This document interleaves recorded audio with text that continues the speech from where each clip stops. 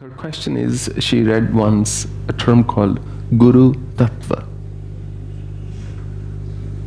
What does that mean?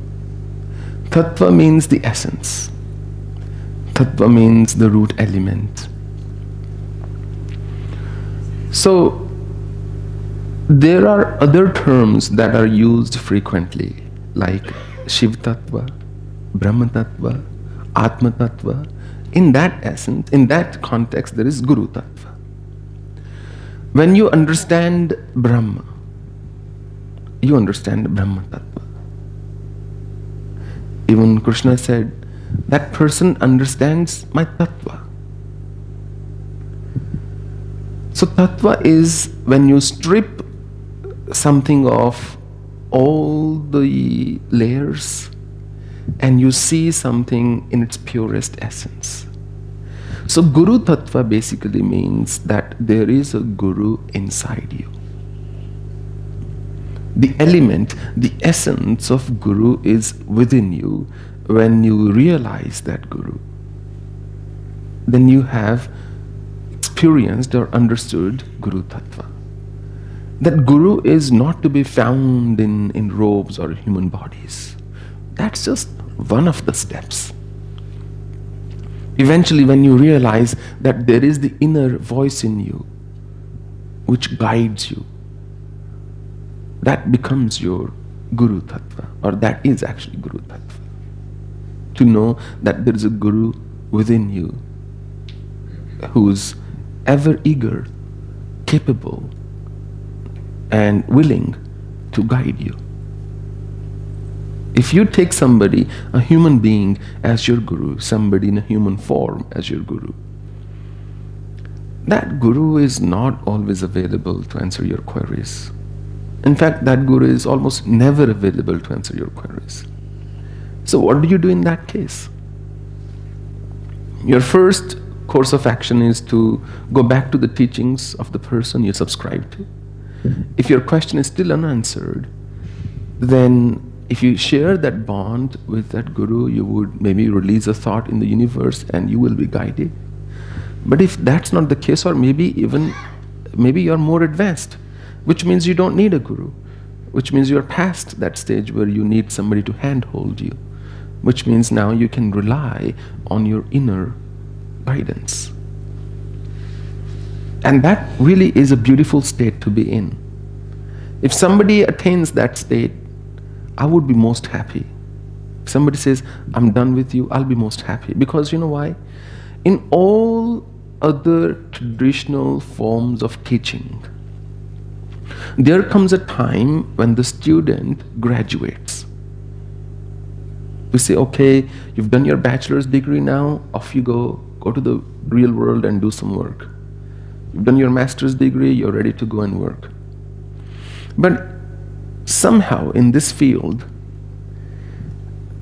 due to whatever circumstances or traditions or culture, whatever, two things have happened. 5% of gurus have really manipulated their disciples in such a manner that has become the norm. A guru wants to cling to his or her disciples, making them feel that you are never ready, you won't ever be good enough, you will never become a guru yourself, and so on and so forth. And two, that it could possibly take lifetimes and lifetimes and lifetimes. This is not good for individual growth, for the growth of disciple, for the welfare of this world. So Guru Tattva is to realize that I'm done, that I can now walk past my own problems and look at the bigger picture and help other people. And myself too in the process. So that is realization of the Guru inside you, which is the view Vedas would take, which is a Vedantic view, not a devotional view. In devotion, you place your Guru at an altar or your Ishta where you say, I'm just happy serving you. But if you are talking about Guru Tattva, then it's the former. I hope that answers your question. Her question is how to make a firm resolve so you don't deviate, or how to remind yourself constantly.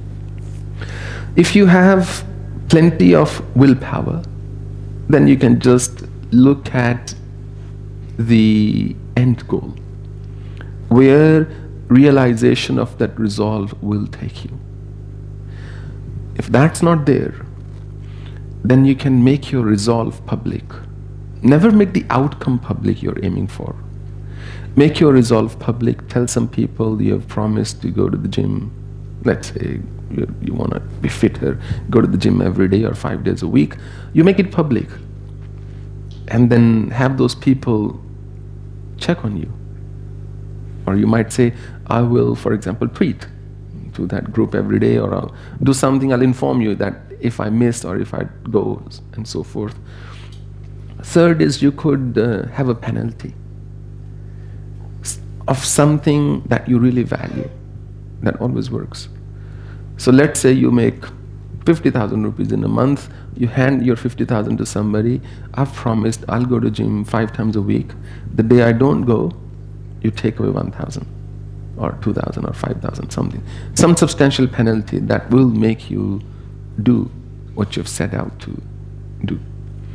And sometimes simple reminders are needed. There is also another thing in psychology that might benefit you. It's called the 5-second rule. When you have to do something, count 1, 2, like 1 tick, 2 tick, 3 tick. Before you count 5, start doing it.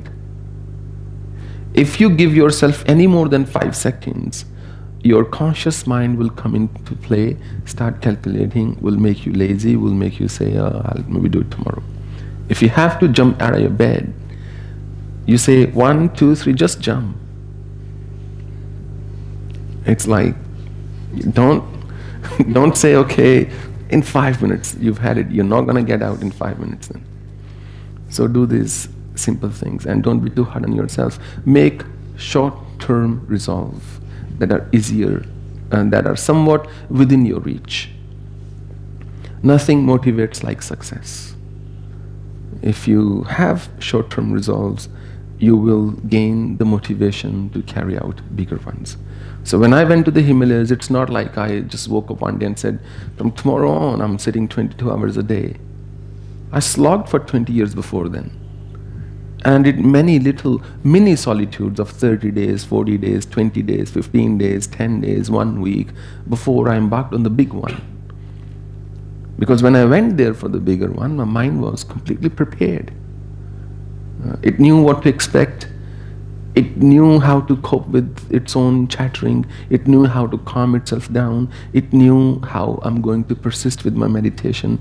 It knew almost everything it needed to know. I didn't have to scour for information or go elsewhere. Once I decided, okay, done, I'm moving on, I'm going on with my sadhana.